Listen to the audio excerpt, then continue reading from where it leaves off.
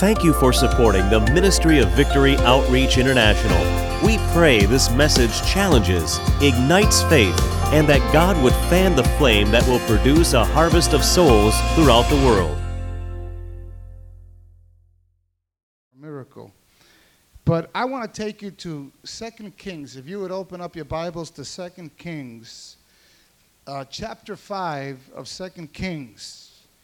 And it's a very, very familiar story that we have here in chapter 5, but we have a spiritual principle that I would like to bring to your attention this evening. 2 Kings chapter 5.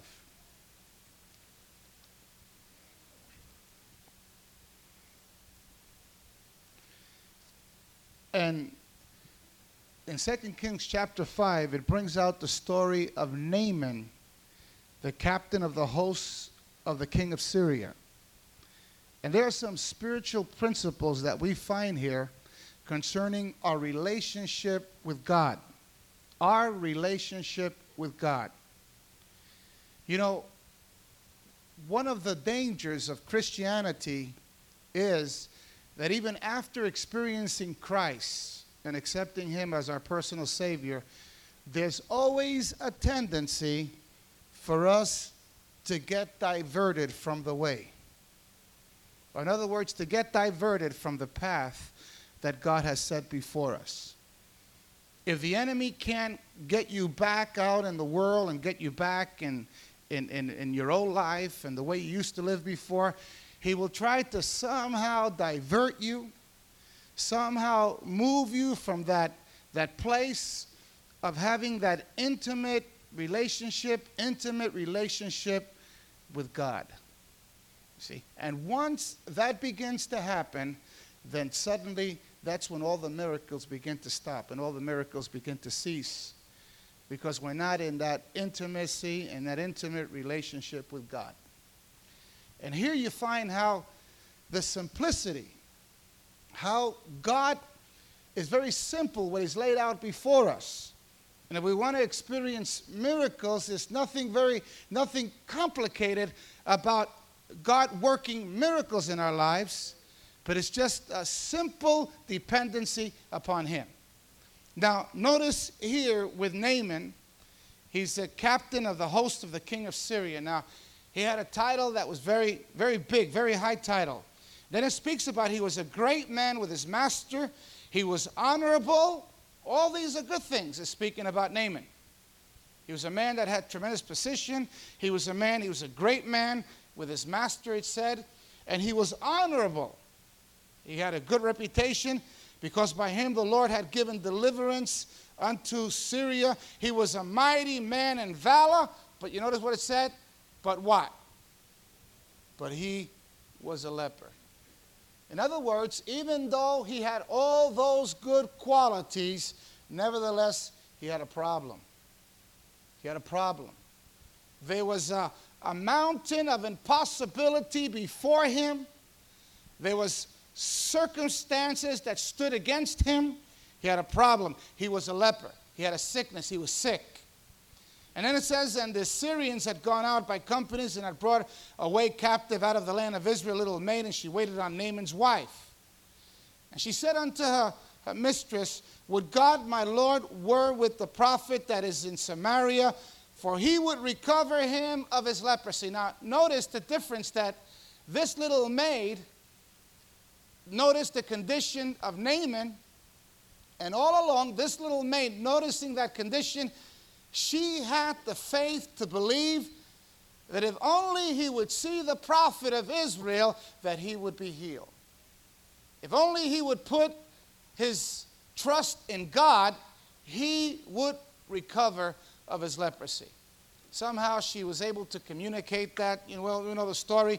She communicated it to his wife, and then the wife communicated it to Naaman, and then it even got to the king. And here's the story. It says, in the king of Syria, it says, one went in and told his lord, saying, thus and thus said the maid that is in the land of Israel. And the king of Syria said, go, and I will send a letter unto the king of Israel. Now, you notice you can't get any higher than that. All the way from the king of Syria sending letters to the king of Israel. And he says, and he departed and took with him 10 talents of silver, 6,000 pieces of gold, 10 changes of raiment. And he brought the letter to the king of Israel, saying, now when this letter is come unto thee, behold, I have therewith sent Naaman, my servant, to thee, that thou may recover him of his leprosy.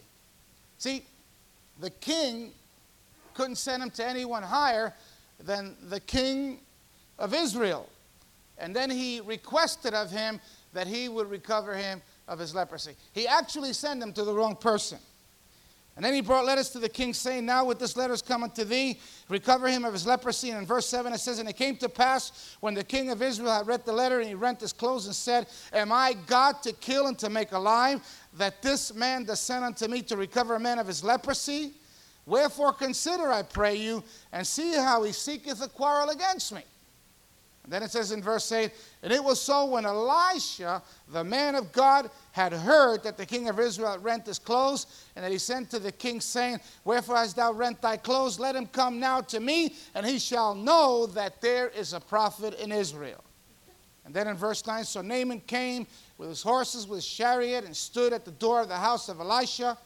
Elisha sent a messenger unto him, saying, go and wash in Jordan 7 times, and thy flesh shall come again to thee, and thou shalt be clean. Now let me ask you this.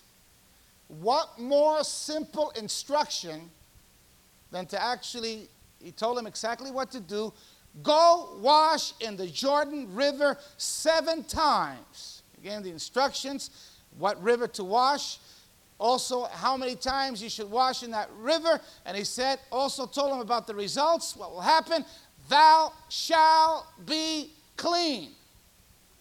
But you know, Naaman had a problem with this, didn't he? It tells us over here, and it says, but Naaman was what?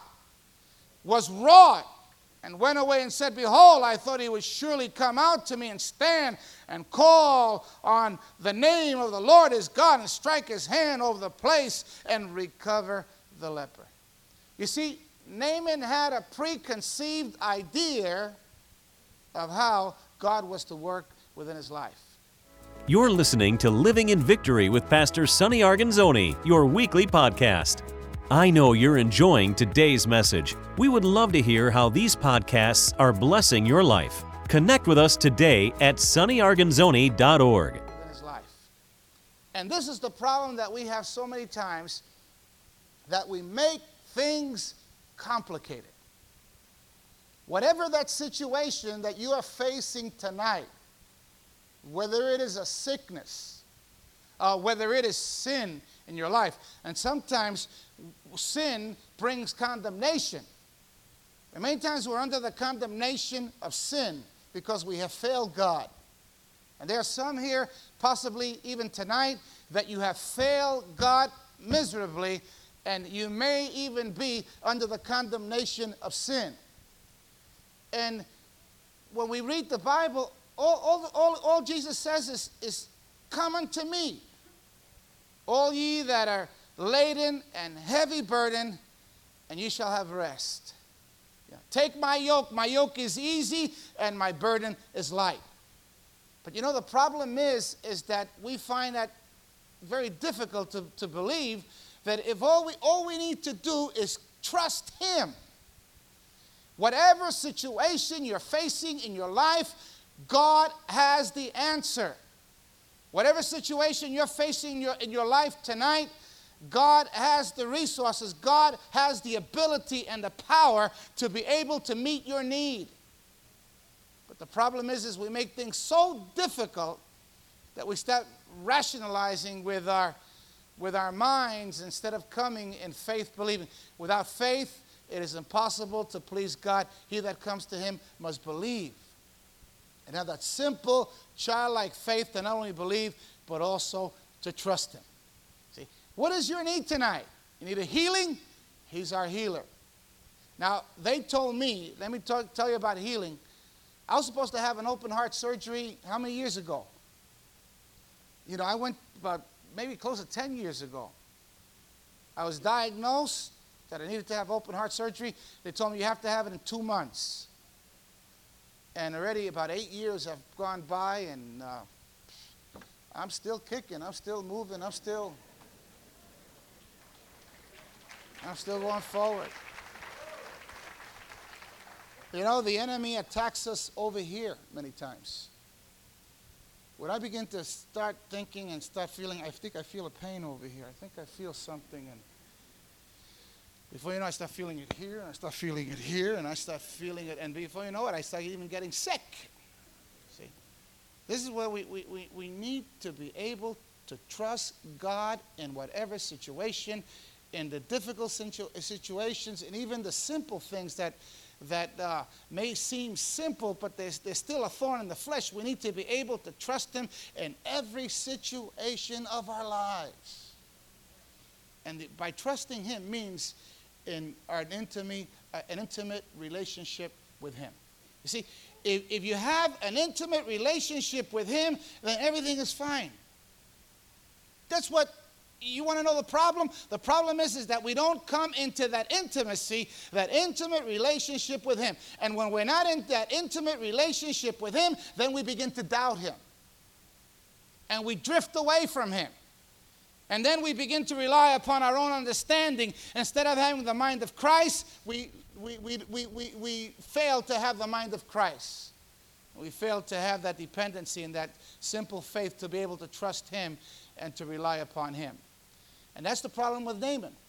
Naaman could have walked away, and he could have lost out all the blessings of God upon him, because he had a preconceived idea of how he was supposed to receive the healing. He had a preconceived idea of how God was going to answer prayer, how God was going to meet his needs. And then the prophet told him, well, there it is, the Jordan River. It didn't even come out. Just the Jordan River. Just dip yourself 7 times, and you shall be healed. But it was so simple, he couldn't accept that. He couldn't accept the simplicity. The answer was so simple that he couldn't even accept it. And he said over here, he says, Naaman walked away, and he furious. And it says in verse 9, are not our and Paphra rivers of Damascus better than all the waters of Israel? May I not wash in them and be clean? So he turned and went away in a rage. Imagine that. In a rage.